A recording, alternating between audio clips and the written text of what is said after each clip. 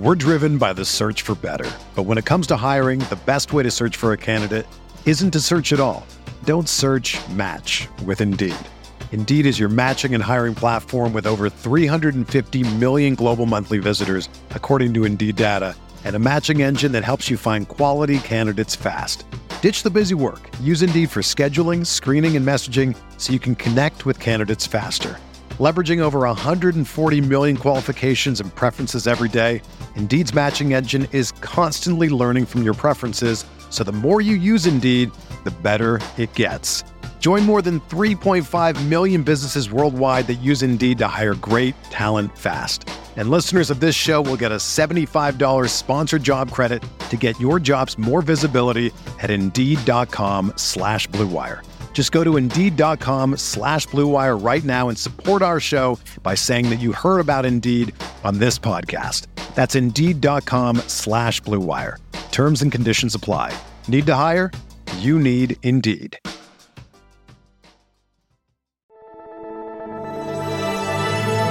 Blue Wire. Welcome back. It's the Big Blue Banter New York Giants football podcast.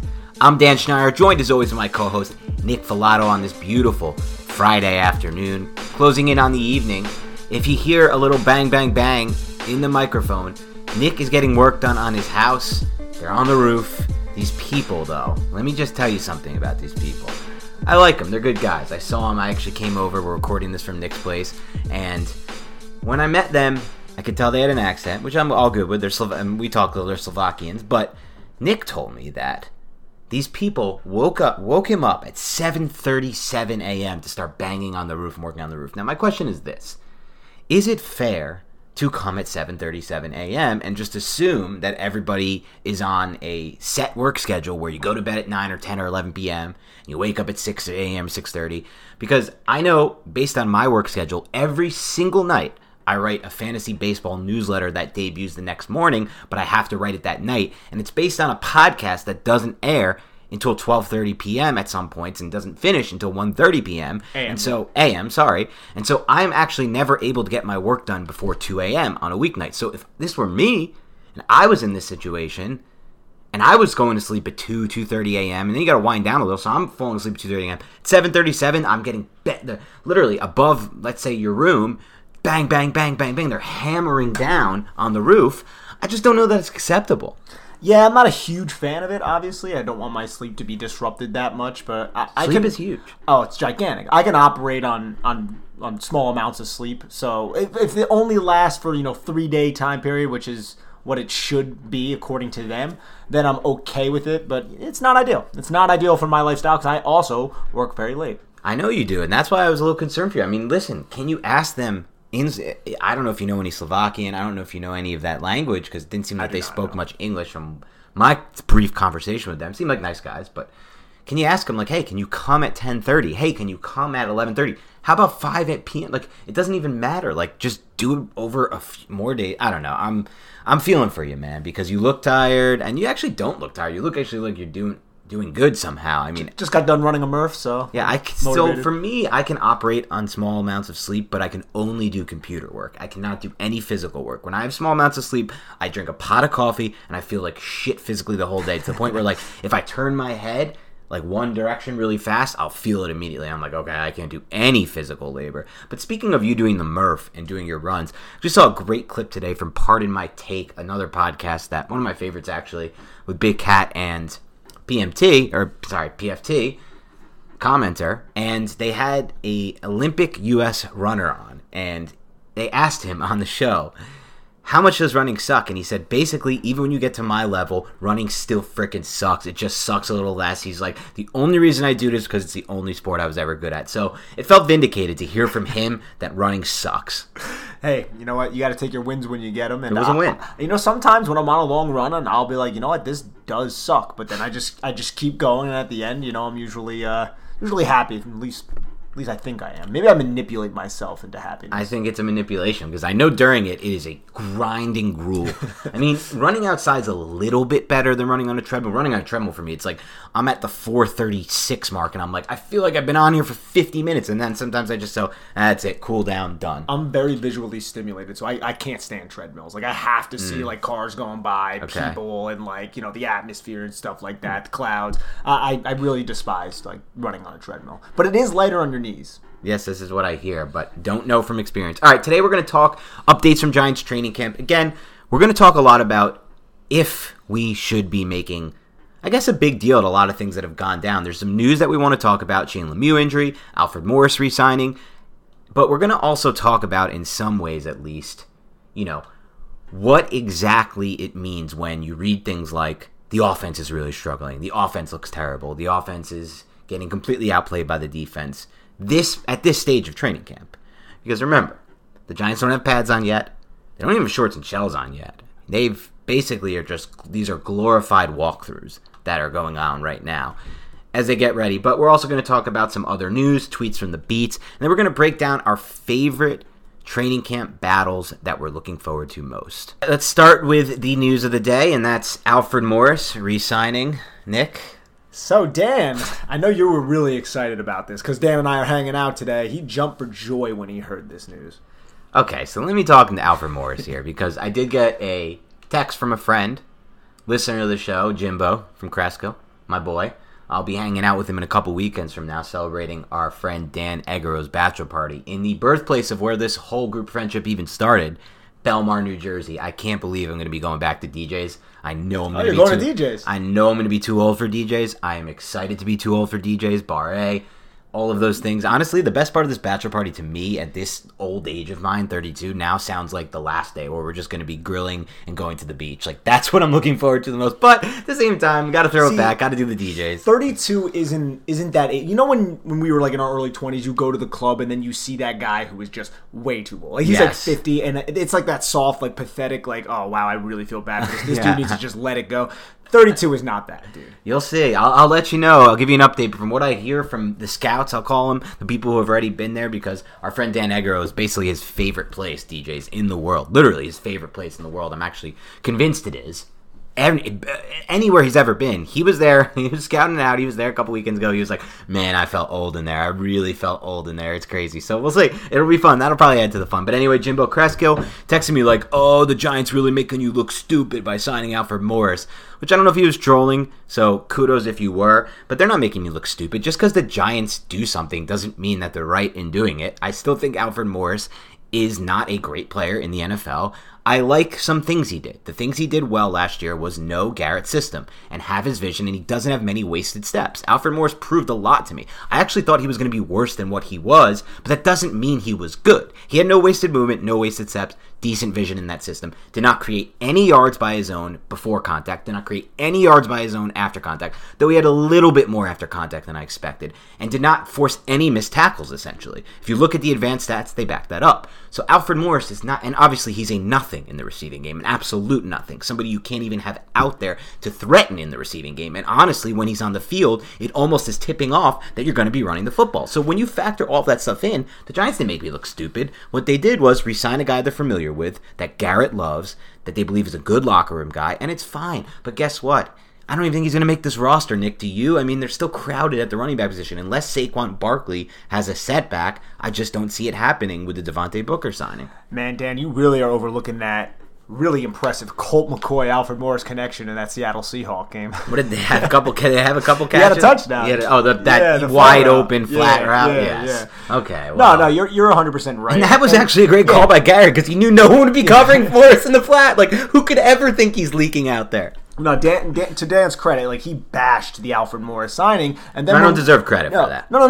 But to your credit, you came off it when we saw the All-22. We're like, he doesn't have any wasted movements. Yeah. He does have solid vision. He's just not athletically as capable as a lot of other running backs that are out there, but he knows the system, so I can understand that. So I want to kind of give you your, give your due there because I think you do deserve that. But no, I don't ultimately think he's going to make the roster. I think it's going to be Devontae Booker, who they signed for a reason, and then I think Corey Clement. But I think you can bring him in here, have him kind of get acclimated to training camp, and if something happens to Saquon Barkley or Booker or Clement, then you can bring him back because he knows this system really well, and the Giants have a couple open roster spots at the moment. Right. So why not bring back somebody that Garrett is very familiar with, he's very familiar with his system, and somebody that is reliable too. He's not going to put the football on the ground. He's going to pick you up your 3 yards, but he's never going to hit any kind of home run or kind of create those explosive plays that Dan and I always talk about how important they are. He's not going to create those for you, but he can just get you those tough 3 yards if you need him to. Yeah, that's fair. And listen, he is somebody good to have at this time when there's still uncertainty surrounding the Barkley situation. Yes. And I ultimately, I'm in agreement with you. I think Saquon Barkley will be out in week 1, and we don't really have any inside information. No. I just think the Giants are being overly conservative with it. And but again, Raquel Armstead was waived. You replace him with another running back. Mizell was waived. You placed him with this running back in Alfred Morris. Yeah, so the other news is that take a deep breath, thank the... it depends if you believe in the Lord above. I don't know. It's up to you. But if you do believe in the Lord above, thank him tonight because Shane Lemieux appears to have avoided a serious injury. Joe Judge said Shane was already in his office asking when he can get back on the field. He called him one of the toughest players. This is exactly the type of player that Judge wants on the roster. Specifically, he said he hates being off the field so much and banged up like this. Joe Judge compared him to a wild animal caught in a bear trap. So the Giants will need 24 to 48 hours to nail down exactly the severity of the injury and what the timeline will look like. But at the very least, I feel confident in saying this doesn't appear to be a season-ending injury. Yeah, there were videos of him and Will Hernandez walking off the field because Shane Lemieux was out there viewing the practice. He just wasn't participating in it. He seemed to be walking fine if you can kind of glean anything from that. But this is great news. And again, this is Shane Lemieux we're talking about. Somebody who could be the biggest liability on this offensive line. But even with that, if he isn't there, I think the offensive line could take a significant step back because we're hoping that Shane Lemieux takes a significant step forward. Yeah, I agree we're hoping that. I'm not as confident that Shane Lemieux will take that step forward as a pass protector. Having said that, he still is probably their best run blocking option at that left guard position, so that adds some value. The run game, obviously, in my mind, about half as important as the pass game in general on a per snap basis. Obviously, the yards show that in the NFL. If you look at the advanced metrics, go by that. Average passing play averages double the amount of yards that a run play averages in the NFL across the board. Having said that, there's value in that. He's really good. He knows the second year in the system. Maybe he can improve in pass pro. But more importantly than any of that, the Giants didn't draft any depth behind him. There's no interesting like Trey Smith on this roster even, or not like, or like Aaron Banks ready to step in and maybe claim that job immediately and run away with it. There's no one there. I mean, Zach Fulton, journeyman for the most part, had some okay years, was really bad last year. Kenny Wiggins, I don't know about that. I wouldn't call him an upgrade at any point to Shane Lemieux. So given their situation, this is really good news because they can't afford any injuries. It's absolutely all situational. And another thing that I think is something that maybe we don't talk about enough is it did seem like down the stretch of the season that Andrew Thomas and Shane Lemieux kind of really helped with their twist and stunt game. They seem to be really cohesive together and working together well, passing those off with their transitions. And that's a huge difficulty to kind of develop as a young player, let alone with another young player. And they actually did that well outside, I guess you could say, maybe parts of the Arizona game. But even in Baltimore, though, and yes, the Baltimore game wasn't great, but that was mainly on the right side where they really got out-schemed. So there were times where Yannick Ngakoue was getting handled up the arc by Andrew Thomas, and there were times where there were some stunts and twists with Calais Campbell that were handled relatively well. But I saw a lot during the Browns game, Bengals game, and games like that. So hopefully that is something that Andrew Thomas and Shane Lemieux can kind of continue to grow with and develop on, because now you have Rob Sale coming in, and if you can't be a great pass protector in one-on-one and you allow your pass rushers to get hip-to-hip all the time, win that half-man relationship, Shane Lemieux, then at least you can be good in the stunt twist game, passing off to Andrew Thomas and then receiving a penetrator coming in from like a 5 technique position on the outside shoulder of the tackle. I think that's an excellent point, by the way. I think that's the best point of all this discussion, because most of my concerns when it comes to Shane Lemieux and pass protection have to do with him in one-on-one. But I think it's overlooked the improvement that he made with, in conjunction, Andrew Thomas on those twists and stunts. And those are the type of games that a lot of coordinators are going to try to play with the Giants to try to get an edge. And if you take him out and put in a Fulton or a Wiggins or sign someone off the street, whatever it may be, it's going to take time for those two, Thomas and that player, to develop a chemistry that him and Lemieux already have started to develop, have worked on develop, showed improvement developing. And so, again, I do worry about Lemieux, but mostly it's the one-on-one situations. And this isn't any kind of knock on Will Hernandez either, because last year it did seem like Lemieux and Andrew Thomas were a little bit better than Will Hernandez and Andrew Thomas in terms of handling the twists and stunts. But I also think that's because Andrew Thomas developed down the stretch of the season and he was better, and that kind of it makes Will Hernandez look bad when juxtaposed, I guess, next to Shane Lemieux. But I think it's really just contingent or just based on the development of Andrew Thomas and the fact that Andrew Thomas later in the year played with Shane Lemieux and not Will Hernandez. Fair enough. I agree with you on that as well. One interesting note, according to Judge and the beat writers, all offensive linemen are wearing knee braces, though Lemieux was apparently wearing one as well when he got the injury. So the knee braces, they'll help potentially, but they're not, a foolproof plan to avoid types of injuries. But you will see the linemen wearing them. And this was kind of the first year I do remember all of the linemen wearing these knee braces. So we'll see what happens with that. Here's some other news from practice. The Giants have been focusing on more red zone drills and fundamentals with heavy emphasis on the fundamentals. And I think that this kind of works its way into a longer discussion that we're going to have right now, and probably the biggest point in my mind from training camp so far. And that's the fact that there has been a narrative shooting around Giants Twitter of panic because the offense is not playing well. Now, the offense is struggling specifically throughout the first few training camp practices. Now, I tweeted, Nick, and I'm not sure, I don't know if you saw it or if you interacted with it, but I'm putting almost no weight on this for a multitude of reasons, but the main reason is there's no practices that matter yet. These are glorified walkthroughs. We have to really keep in mind that until the pads go on, this really doesn't matter all that much. They're just trying to even Judge said it, we're just trying to familiarize these guys with the plays, with the motion, with the cadence, with things of that nature, with timing, with pace. This is not like when their pace is off, when your timing is off, which it will be at the beginning of this, bad offense is going to happen. I even saw one of our listeners tweeted at me, there's the same type of report coming right now from the Chiefs. Like, the Chiefs offense is struggling right now. Okay, yes, you see early on in training camp, and this also is true and apparent early on in the preseason, the defense, and some people say this even bleeds into the NFL season, which a lot of people, I think it was Warren Sharp, likes to bet unders in the first 4 weeks of the NFL season, because usually defenses are ahead of offenses at the beginning of training camp, the beginning of preseason, and then even at the beginning of the regular season. So, one, defenses should be ahead of offenses. Two, we know that defenses have the advantage when you're doing red zone drills. Like we just read, there's a heavy focus on fundamentals and red zone drills. Well, yeah, it's a lot easier to play defense in the red zone when you don't have to worry about over the top.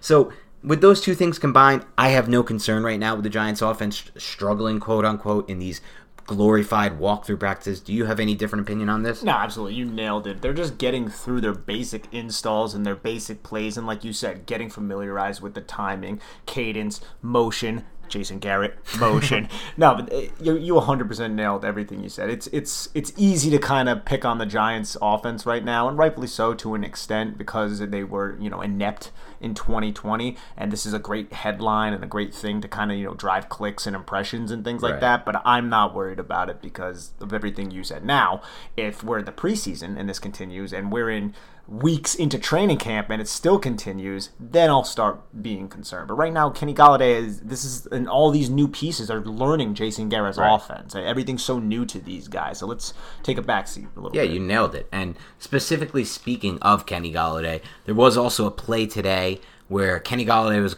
apparently running across the middle and TJ Brunson leveled him to the point where Nick Gates had to leave his spot, get up in the face of Brunson, and basically be like, you're not doing that again. I love Nick Gates, man. I love Nick Gates, but I'll say this. Brunson, in olden days, maybe even Coughlin, I don't even know. I'm sure this is maybe not the case, so I shouldn't say in the Coughlin days or anything of that nature, but, that would be if I was a coach, I'd be like, I'd walk into, I'd be like, TJ, come over here. You don't touch Golladay like that. Like, Golladay to me is almost to the point where you need to put a red jersey on him. Like, we don't need Golladay getting leveled in padless practices by TJ Brunson, who's likely to not even make the roster in my mind. That's probably the reason why he did it. It's because he probably gave up a catch in his zone, was pissed off, competitive, and then nailed Kenny Golladay and tried to force him to drop the football. I mean, I'm not excusing TJ Brunson by any means. You should not be doing that to your teammates, possibly causing injury to somebody that your team just invested that much money in during the offseason, but he's trying to earn a roster spot too. Yeah, I mean, I'm fine with it. The competitive nature, there's a lot of juices flowing, a lot of testosterone out there. I get it.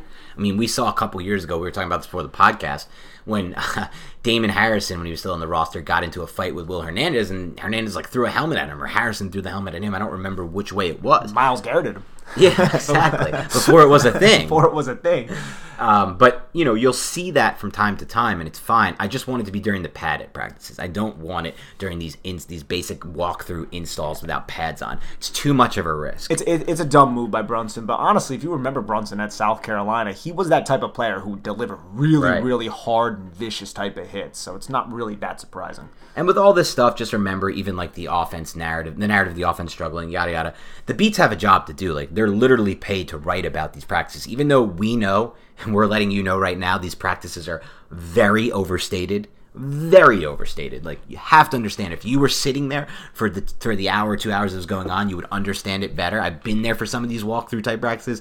There's much less going on than it seems, but they got to write a story, and I get that. And I used to be covering the Giants on the beat. I would have to write narratives based on it too, but we just need to keep it all in mind, like all these types of things. Let's not overreact to anything we hear just yet. Yeah, absolutely. And with that in mind, let's transition to the next segment of the show, which is Tweets from the Beat. But before we do that, let's take a quick break to hear a word from our sponsors. We're driven by the search for better, but when it comes to hiring, the best way to search for a candidate isn't to search at all. Don't search, match with Indeed. Indeed is your matching and hiring platform with over 350 million global monthly visitors, according to Indeed data, and a matching engine that helps you find quality candidates fast. Ditch the busy work. Use Indeed for scheduling, screening, and messaging so you can connect with candidates faster. Leveraging over 140 million qualifications and preferences every day, Indeed's matching engine is constantly learning from your preferences, so the more you use Indeed, the better it gets. Join more than 3.5 million businesses worldwide that use Indeed to hire great talent fast. And listeners of this show will get a $75 sponsored job credit to get your jobs more visibility at Indeed.com/Blue Wire. Just go to Indeed.com/Blue Wire right now and support our show by saying that you heard about Indeed on this podcast. That's Indeed.com/Blue Wire. Terms and conditions apply. Need to hire? You need Indeed.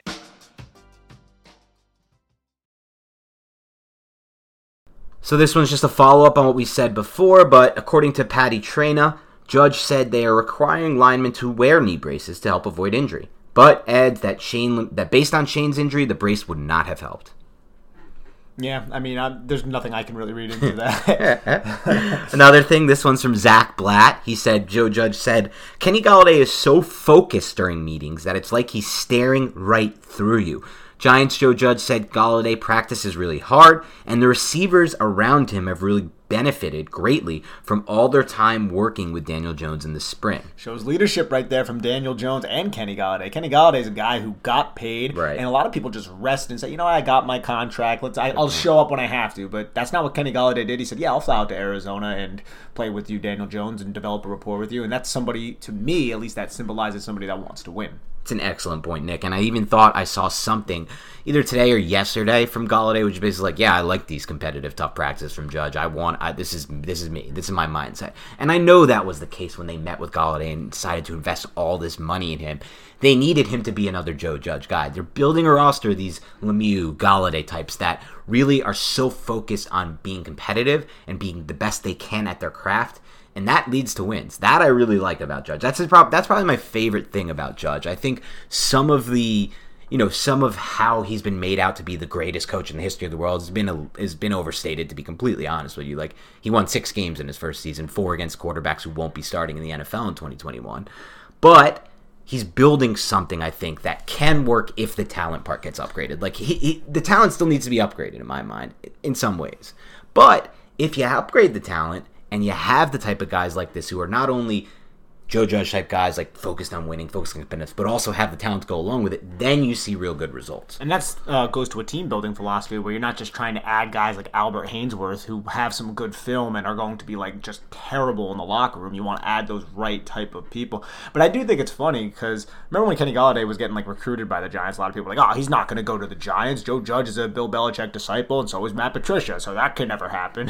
You remember just like the simple narratives that were being developed. But that's a great point because he and everyone there hated playing under Patricia, and a lot of people have use some of the things that Joe Judge has said or done that's made the media rounds to say, this is just like a Patricia, this never works unless it's Belichick. The only one who's been able to make this work is Belichick. But clearly that's not the case, because a lot of these Giants players have really taken a personal relationship and a personal connection to Judge that Patricia just never made. So I think you have to evaluate these Belichick coaching tree disciples individually instead of all grouping them together as everyone fails but Belichick out of that tree. That's what you should do with everything, because then you got Brian Flores doing his own thing down in Florida, and I mean it spreads off. And Mike Vrabel, I don't think he ever coached under Belichick, but he was a player under Belichick, and he's obviously had a ton of success down there in Tennessee. So I just think that was like a lazy analysis by like people who cover the NFL. Potentially, yeah. Okay, Zach Blatt said the Giants practice in Newark tomorrow, but it's going to be more of a walk-through community event on Saturday night and then a practice. He said there will be local high school teams in attendance as well. Oh, that's cool. Yeah, it's a cool thing they're doing. That's another Joe Judge thing, I think. But I think most coaches do that in this area. Patty Tricia says, Judge said John Ross has been very businesslike in his approach to earning a roster spot, has done what's asked of him. Now, this is the second time we're mentioning Ross in a span of 2 days. Ross is a player I like a lot more than consensus. Ross is a player who was impressing on special teams his first days, both offensive and defensive special teams on both sides of the ball. I guess offensive team is not the right way to say that, but both ways of special teams. And you even mentioned that you saw a clip of him making an in-breaking route where he got really quickly, smoothly, and explosively in and out of his break. I think this is a steady drumbeat starting to build for Ross. I know, and like we said on yesterday's or 2 days ago, whenever we're going to post that podcast, John Ross, Dante Pettis, and it's something we'll probably talk about in a little bit. Like, I would rather see John Ross on this roster because he owns that just incredible speed, has that high draft pedigree of being a top 10 pick, which at that time I thought was an incredible reach because he has a lot of injury issues and he struggles with drops, and that carried into his time in Cincinnati. But if he's going to be the fourth or fifth guy you're relying on, yeah, I'll take that game-breaking speed and explosiveness any day of the week. You're damn right, Nick, and so will I. I think I might be getting too excited on Ross because he still is John Ross. Let's keep this in mind. He's had a long time in the NFL so far without making an impact. Typically, that doesn't lead to breakout. But I don't know if I'm expecting a breakout. No. Just somebody who can add another dimension, I guess. He's a role player. Yes, and that's fair. You need good role players. All right, Pat Leonard said, Lorenzo Carter was on the bike after seemingly tweaking something in his lower body during yesterday's practice.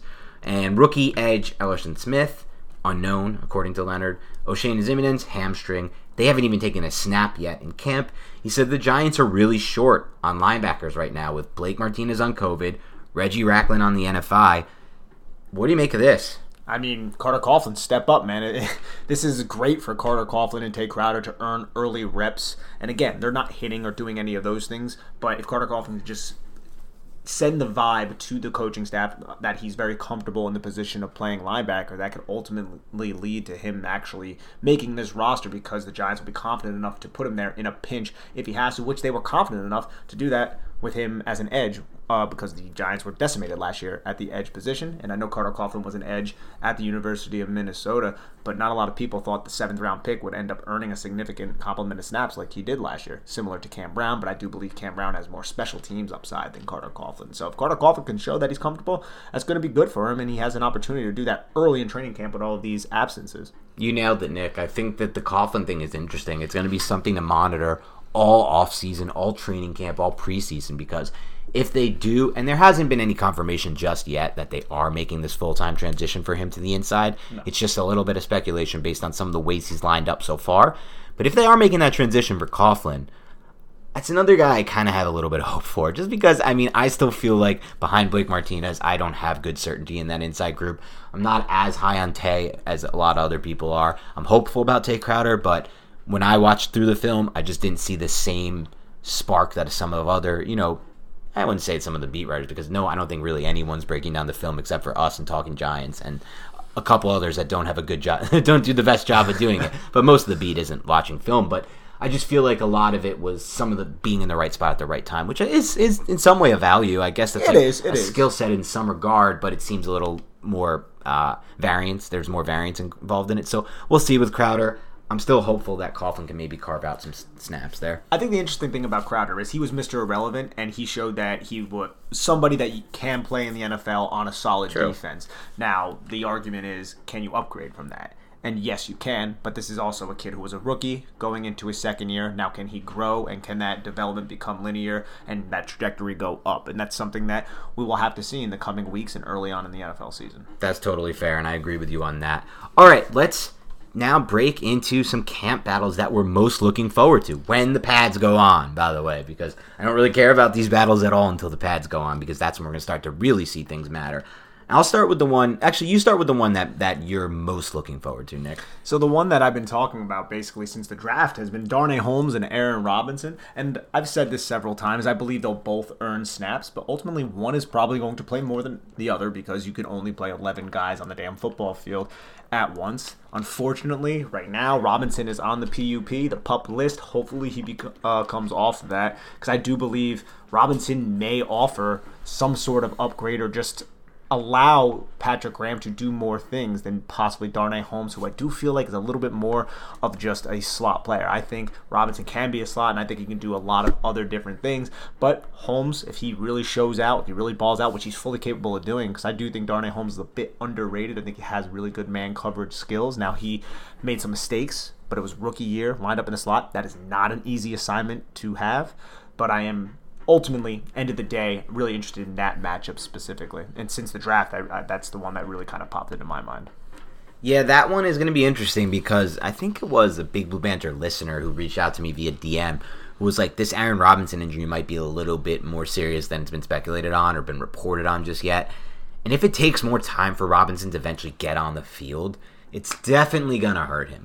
Like, there's no doubt about it's going to hurt him. In just in the sense of if he can win that job for week one. 100%. Because Holmes hit the ground running last year when it comes to winning that job right away. I mean, he was there for day one of training camp, and it was a different COVID-shortened camp type thing, but they knew Holmes could play right away. And I'm not saying they won't know that with Robinson, but if that injury does tend to linger, I think they'll feel more comfortable having Holmes out there in a defense that does rely on communication. Speaking of injuries and things of that nature, we had Victor reach out to us on Twitter, one of our listeners, and talk about Blake Martinez and how he's on the COVID list and how a lot of these, and then Blake Martinez isn't 300 pounds, but a lot of these bigger type of athletes, some of them had adverse effects, and maybe we should be looking into that. And Dan and I, we're not 100% certain if Blake Martinez was a close contact or he actually has the virus, but I do believe that was actually a pretty astute observation from Victor. That was an excellent observation, because I think I mentioned it a few long time ago on this podcast, earlier in the offseason, but my uncle is a doctor, and he has done a lot of, he's been following the research on this, and there is something called the long haul effect. It doesn't affect everybody. It tends to affect people more who are considered, obese by the BMI standards and by, the normal standards. Now, that is different for everyone, and technically, all offensive linemen and all defensive linemen on this roster would probably be considered in that range, even though they're not. Obviously, they're athletes, and they're big for a reason. But Blake Martinez might even be considered in that range at his weight, just by the standard. And so the long haul effect has affected some people. Obviously, COVID is now kind of back in the mix with the Delta variant kind of running through. So we'll see what happens there. I hope that you're right and it's not a situation, because, there's no evidence to suggest this is definitely the case, but Matt Parrott didn't look as good after coming back from COVID, and Will Hernandez did not look as good after coming back from COVID. It looked like they clearly were worse players production-wise before and after COVID. So if it does affect Martinez, it's not good, because as Victor said, and I agree with him, it's close for me between Martinez and Bradbury, and I think Bradbury's probably, definitely the better player, but the Giants just don't have any depth on the inside, really at all, especially if Reggie Ragland is going to take some time to get back into the mix. Like, I could almost feel like I'd feel more comfortable with Reggie Ragland there in the middle if Blake Martinez can't play than I would be with Tay Crowder, to be completely honest with you. I would agree with you, and we've talked about this kind of a lot in the last couple podcasts. Without Blake Martinez, or if he is really struggling, and we're not saying that's happening, we don't even know if he has the virus, so let's be clear about that. But without him there, without Ragland there, we're talking about Tay Crowder, Devontae Downs, T.J. Brunson, and possibly Carter Coughlin, who's transitioning from edge. That is not good. It's not good at all. And I don't know what they're going to do to address this, if they're going to work out guys. I'll say this, though. I read that the Giants worked out an interior offensive lineman today. I am, for the quick second, blanking on his name. I will get it for you right now. Evan Baum. The Giants worked out today. So probably nothing, but the point is, the fact that they're not, and that was after the Shane Lemieux injury news, the fact that they're not even working out inside backers right now is probably a good sign that Martinez isn't in this for the long haul and maybe it was just a close contact type case. That's also speculation, of course, as well. But yeah, I think that could definitely be the case. But they did work out Todd Davis. Oh, you're right. They did work out Todd Davis. That could be because of Reggie Ragland, though. That could be because of Reggie Ragland, though. That's true. It's hard to say if that was because of Ragland or it was because of Martinez.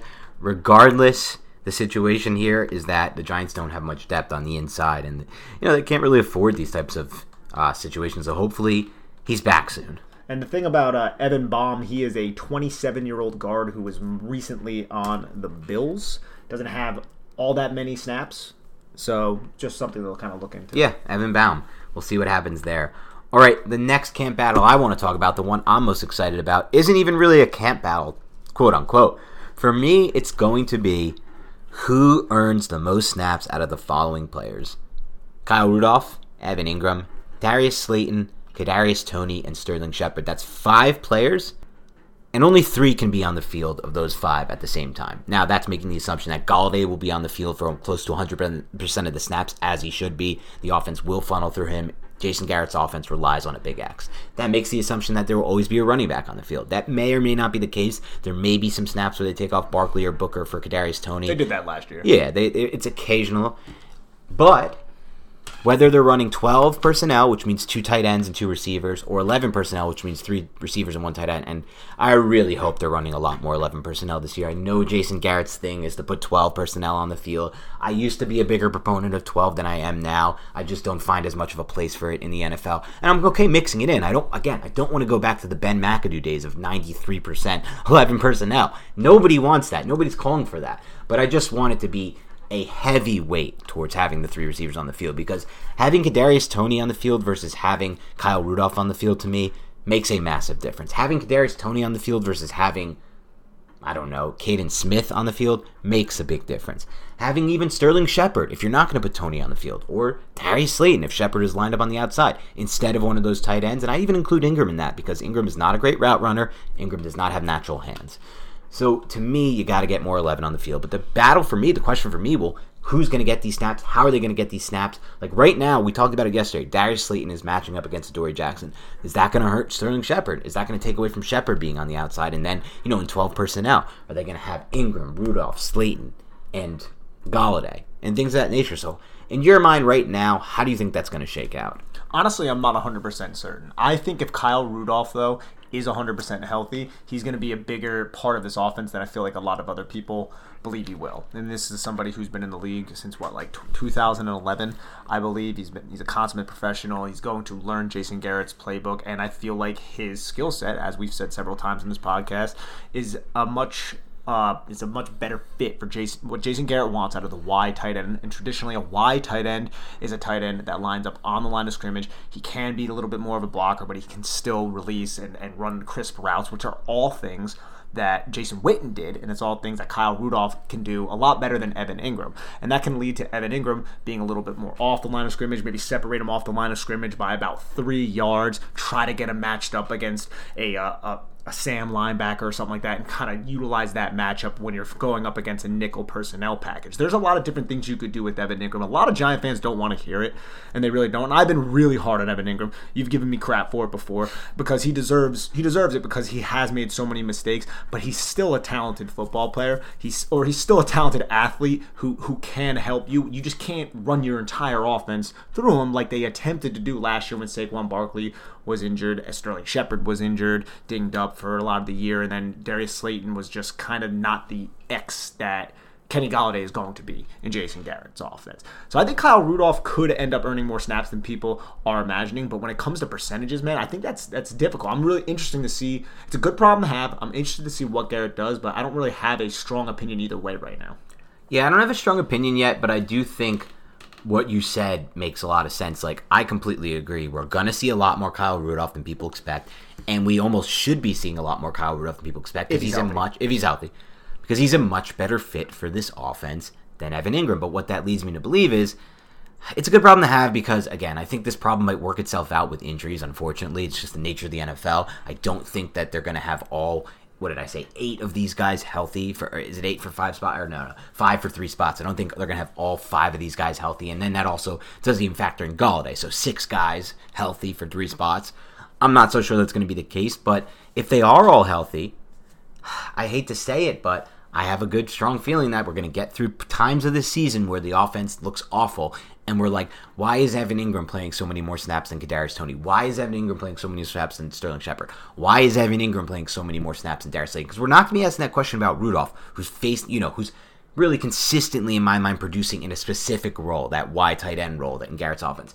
But if Evan Ingram is matched up, like you said, detached, he's not really adding too much as a blocker, and he's not winning these matchups one-on-one that it looks like he should on paper, but he just doesn't make the right cuts, to the 90-degree cuts you need to make those, or he does make it, or he does run a drag, which is easy for him. He can run those drags well, but he doesn't catch the ball, or he doesn't look the ball in, or he makes a tipped catch and slows his momentum down, doesn't have any yak. Well, I'm going to be wondering, I already have a feeling, why the hell he's getting all these snaps. And it's a good thing because the injuries will come, but it's a bad thing in the sense that why didn't they trade Ingram? Because he might because he has the name, right? And he has the work ethic, and they love him on this team.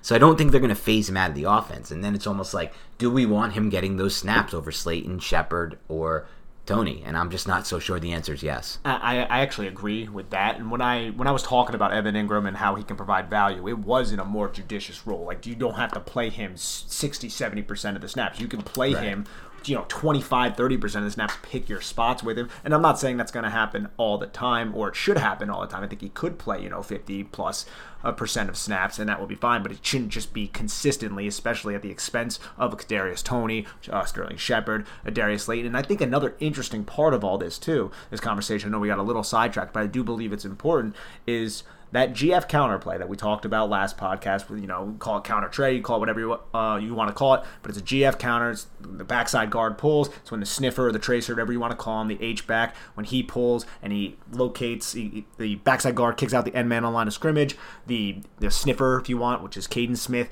goes right into the hole and he eliminates the linebacker or the alley defender, whoever's coming down. That's Caden Smith's role. Right. Now, if you're in 12 personnel and you want to run that play that you love to run, that GF counter, are you going to put Evan Ingram there, or are you going to put... it could be Rudolph, but... It could be Rudolph. Yeah. But then you're also... well, then what are you going to do? I would Evan like to have Ingram Smith as the Y then. See, it depends. If you have the Y to the front side of the play, and you're going up against a 5 technique, then you can have Evan Ingram, who's going to double team with Andrew Thomas more than likely to kind of crash and wash that defender down the line of scrimmage. But I just don't want them to tip their plays when they're using their personnel with Evan Ingram and Caden Smith, if Caden Smith is still going to play a solid amount of snaps because they liked what he offered there. Or are they going to put Colin Gillespie there? Or is it going to be Elijah Penny, who also showed the ability to do that? And it's crazy to say, and this is, again, a good problem to have. There's a lot of skill players for only a few spots, but, if you look at the film last year and you really think about it from a 30,000-foot view, you could probably make the case that on a per-snap basis, Caden Smith offered more than Evan Ingram last season. It's a wild observation, and not in a bad way, because Caden was good. Yeah, but you look at the stat sheet, and it's like, oh, this guy didn't do anything. He had all these snaps. What was he doing? But his role was imperative to what Jason Garrett wanted to do, and he did it really well. This is somebody who the year prior was a 6th-round pick by Kyle Shanahan, and then the Giants ended up scooping him up. He showed a lot of receiving skills in 2019, and then last year they barely used him, but they as a receiver, but they used him a lot in the run game, and he was really, really effective. And if the offense is going to run the way we expect it, and that means through Kenny Golladay and through Saquon Barkley, that's how this offense is projected to run, that's how we expect it, that's how we should run. If it runs through those 2 players, there's really even less of a need of having Evan Ingram on the field, because the offense is not needing him to be the skill guy that makes the plays, and then he's just not offering much as a blocker, and he's just not offering that much out there, unless you're doing what you should do with him, which is kind of just run him on streaks and use him to open up as the knife in the defense, just shoot him down that seam, or shoot him on a drag across to the sideline for nothing open. All right, I can just check down on this drag to Ingram, and maybe he can make a play after the catch of that second gear. But if you're going to use him like the Giants used him last year on a lot of these stop routes and these curl routes and routes that break back toward line of scrimmage, I just don't see any value in having him run those routes when it means you're taking off Caden Smith, or when it means you're taking off any of the 3 receivers. Yes, and I also think he can be pretty solid in smash concepts, which is smash concept is when you run a 7 route, from the number 2 wide receiver spot, and then the number 1 wide receiver spot runs like a 3-yard hitch, kind of sucks that cornerback up towards the hitch, opening up a void in the honey hole between the safety and the cornerback, and then you just run towards the flag, towards the sideline. Yeah, it's basically like another, it's almost like a slot vertical in a lot of ways. Well, yeah, you're running up, but then you're breaking towards the sideline. Yeah, it's not straight up, but it's a vertical based route. Yeah, it's a little bit, it's not like by the line of scrimmage. Yeah, not by the line of scrimmage, exactly, but still something we saw that work a lot, by the way, with Ben McAdoo in the early days of Evan Ingram. They did a good job of using the smash concept with Ingram and sometimes finding some success there, but again, it wasn't a factor much in Jason Garrett's offense, really. You saw it a couple times that I remember just off the top of my head, but he was best used on those deep crossers, honestly, which I don't mind them using him for again. The deep crossers, I mean, and he was also just a distraction. Right, that's right, yeah. Because anytime he can kind of distract that safety, then there could slip a poco route or something, or I guess you could say a cop route, a corner post, or a slot vert behind that safety, and then create a one-on-one matchup with inside leverage. That would always benefit the Giants. Yeah, and Daniel Jones throws a really pretty solid ball on those one-on-one back shoulder type slot verts. We saw it with Golden Tate. Those are some of their biggest plays all season. And then even with Dante Pettis down the stretch. One of the biggest, they didn't have many explosive plays last year, but when they did have explosive plays, it did come a lot on those slot verts. So the wide receiver situation and in general just the skill player situation, who's going to play when, is probably to me the most interesting thing going on in camp. What would be your next battle you're most looking forward to? This guy's on the pup too, so I'm just bringing up like all these injured guys. But Matt Parrott versus Nate Solder. So hopefully Matt Parrott can get back from that back injury. That's something that I'm obviously we're all as Giants fans really hoping for. I don't think this would be necessarily that tight of a battle unless Matt Parrott really fell on his face. Sure. That would be the only reason why I think this would be a battle. I think the Giants, Dave Gettleman, Joe Judge, everyone wants Matt Parrott to win this starting job. So unless he really flops, then I think it's his. But I still think it's something just to monitor because we haven't seen the consistency from Matt Parrott yet, and he's starting on the pup. I think that's all fair. Starting on the pup, back injuries tend to linger. And Nate Solder, at the very least, has put good NFL film on, good NFL snaps on film throughout his career. And obviously not recently, but he has that against NFL competition, against NFL defensive ends. Parrott doesn't have that. Not yet. I mean, he didn't play much. He didn't have an opportunity to do it much. But he doesn't have a strong, consistent base of it. Now, Solder's older. Maybe he's not the same player he was, but he has at least proven that he can do it at the NFL level. So it's not as, we went into this like, it's Parrott's job to lose. That may not be the case. That may be what we want to happen. That may be what we think will happen. But it's not a guarantee, especially if that back injury does linger. So that's one to keep an eye on as well. What else are you looking at specifically? I think we also have, and I don't really think this one's as much going to be a competition because I think their roles will be very different. But there's still only a certain amount of snaps to go around. So I think the snaps, I'm going to exclude B.J. Hill from this. Okay. And just say Danny Shelton and Austin Johnson. So I think Austin Johnson is going to be that early down guy, tight front. He's always going to be the zero. He's always going to be the nose technique lined up directly over the center, smelling the breath of the center and just controlling the A-gaps. And I love every second of that. But when you start getting creative, second and intermediate, Giants like to sometimes employ, 2 down linemen, maybe sometimes a 2-eye technique and a 4-eye. They do a bunch of different things. And you will have Leonard Williams and you have Dexter Lawrence. Sometimes they like to spell them. Those guys will be on the sidelines. Not as much Leonard, but Dexter definitely. Now you have B.J. Hill. Are you going to line up with Danny Shelton in that situation or Austin Johnson? Or will it be situational? Well, I'm a little curious about that. I think in passing situations, it's safe to say you would more than likely go with Austin Johnson, who profiles maybe a little bit more as a pass rusher, but still he's not dynamic in that way either. Yeah, you nailed it. It's going to be interesting to see how all this rotation shakes out with no Dalvin Tomlinson. There's snaps that have opened up. And who's going to claim them? We assume, kind of formulaically, Danny Shelton will play a role, but Danny Shelton's not going to play the same amount of snaps Dalvin Tomlinson played. Absolutely. They're not foolish. They know that he can't play some of the snaps that he can't give them some of the production that Tomlinson did. So this does open the door for Hill. This does open the door for Johnson. 2 players that when I watch this film, maybe because I'm a novice film watcher and I'm not at your level, Nick, but these guys flash to me all the time, both of them, Johnson and Hill. They get like no snaps a game and they're still making quick penetration. They're still shooting gaps. They're still like, they look quick and explosive out there when I watch them on the All-22. And you get those two angles, right? You get the overhead angle and then you get that second end zone view where you can really watch the line play. And I feel like that could also be the case here, that like, we don't, that one thing I would like more if Game Pass did this, and we can get into we need to get into Game Pass, which is a disaster right now. But one thing I would like that Game Pass did, if they really got cool with it and really in depth with it, and they started to give you the angle of like just the cornerback wide receiver matchup, right? So you can watch that specific matchup zoomed in on, so you see the intricacies of that receiver getting in and out of his break, off the line of scrimmage, the footwork, everything of that nature. I would love to see an angle from just like right behind the safety, right behind the deep half safeties. Like, what are they looking at exactly? And I know it's that you kind of get from the traditional All-22 coaches film angle, but I would love it to be a little more zoomed in as well. Even then, you can get it even more specifically. What is the inside backer seeing right when the snap goes? What is he reading? What are the keys he's reading, and how does he get in there? So I would like to see more of that, but one thing you do get to see is those line battles. And again, these guys are good players, Austin Johnson and BJ Hill. They really are better than it seems.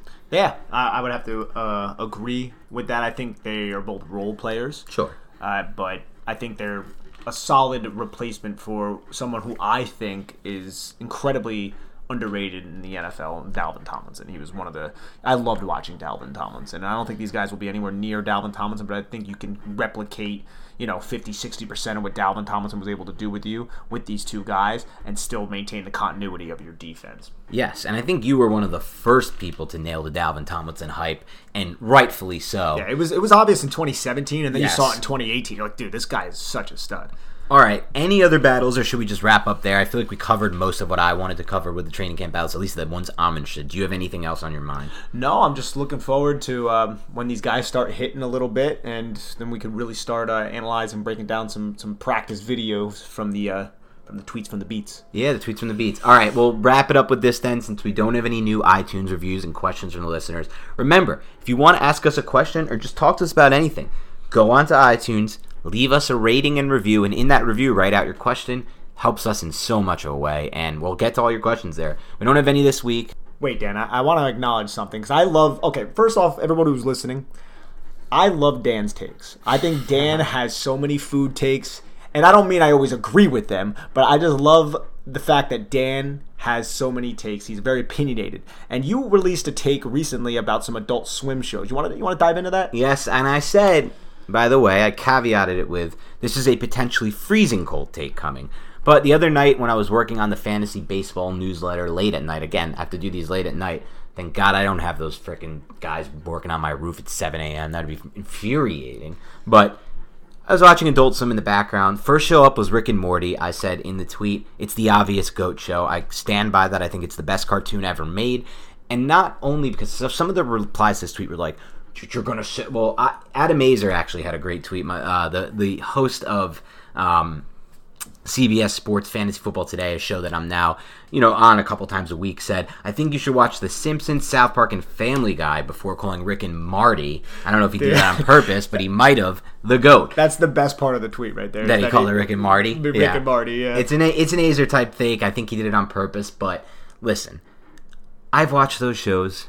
I've watched South Park absolutely pick apart and destroy Family Guy with the Manatee episode. I'm a big fan of South Park. I think it is on that Rick and Morty level. I don't think it's the GOAT show. I think Rick and Morty is funnier. I think Rick and Morty is more creative. I think Rick and Morty is better written. And I would say that better written and creative are debatable and subjective because South Park is so well written and South Park is so creative. But the animation I also like more in Rick and Morty. I just like that brand of humor more. And I like space. Yeah. I like time and space and time travel stuff just a lot more than, I guess, satirical takes on what's going on in the world. For me, I'm always like, dude, my You're AOL, the biggest South Park guy. My AOL username was South Park fan 1735. Like literally, I love I still love South Park. I think Matt Stone and Trey Parker are just amazing, but I do love Rick and Morty. I know you're a big fan. I mean, I'll never I don't even break it. Yes, they're both animated cartoons, but they're so different, But I love Rick and Morty. But you want to get into Well, no, I want to finish this because I'm saying I love the episode of South Park where they destroyed Family Guy. They basically said Family Guy was this, and they nailed it. It's a manatee swimming in a fish tank essentially, and he just knocks one ball, and it's like, Ricky Martin, he knocks another ball, and it's like 1917, and he knocks another ball, and it's like, and that's the Family Guy's entire brand of jokes is humor. It's just these dumb callbacks that have nothing to do with the story, that are easy to write, and that to me are just bad. It's just not well written. Like, it's easy humor. It's easy, dumb humor. Matt and Trey literally, like, eviscerate. Like, Eviscerated Seth MacFarlane. Seth MacFarlane, like, takes a lot of, like, he's like, I don't know what's wrong with those guys. But, like, honestly, like, Matt Stone and Trey Parker are such, like, perfectionists with the craft of comedy that they look at, like, Seth MacFarlane and they're like, no, dude. No, like, dude. What you do is trash. And I stand by that. No, dude. But anyway, then I said, then came on Robot Chicken, which I find wildly underrated. Like, Robot Chicken had a scene that immediately made me laugh out loud. I was barely paying attention. There was a scene where it was like, I'm trying to remember it. So, essentially, it's like this guy who's not accepting any of the men that his daughter is bringing back, like, to try to marry. And finally, she brings back Frankenstein. And so he's like, all right, this is fine, like, this will work. And then finally he's like, wait a second, Frankenstein? You didn't tell me he was Jewish. Like, this little dumb jokes like that So I find dumb. so funny and actually not bad and, like, decently written. And then I was like, but now up, and this was the third show that was on, Aqua Teen Hunger Force. And when I was a kid, when I was younger, everybody talked about how Aqua Teen Hunger Force was so funny, it's the greatest show. I never laugh. I never found it funny at all. Gave it another shot, 2 episodes back to back the other night, watched them both. Didn't laugh. It's just not funny. It's a bad show. It's, I've never got into Aqua Teen Hunger Force. I have a couple friends who have. And I never really got into Robot Chicken. I thought they, like, I never really gave them the shot that they may deserve, but just off, like, the first time watching them, I just did the Nick Villado thing. I was like, nah, like, this isn't for me, and then I just never really gave him a shot after that. That's fair, but that's my take. You can let me know in the comments of iTunes or on my Twitter feed how stupid I am, how cold the take was. I welcome it all. I like that kind of stuff. Anyway, have a great rest of your week, and we will talk to you soon.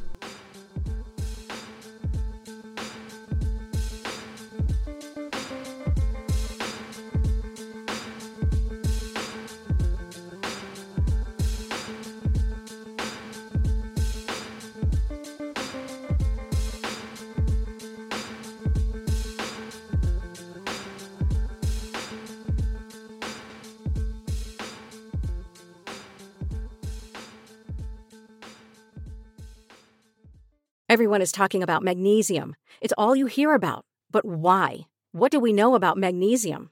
Well, magnesium is the #1 mineral that 75% of Americans are deficient in. If you are a woman over 35, magnesium will help you rediscover balance, energy, and vitality. Magnesium supports more than 300 enzymatic reactions in your body, including those involved in hormonal balance.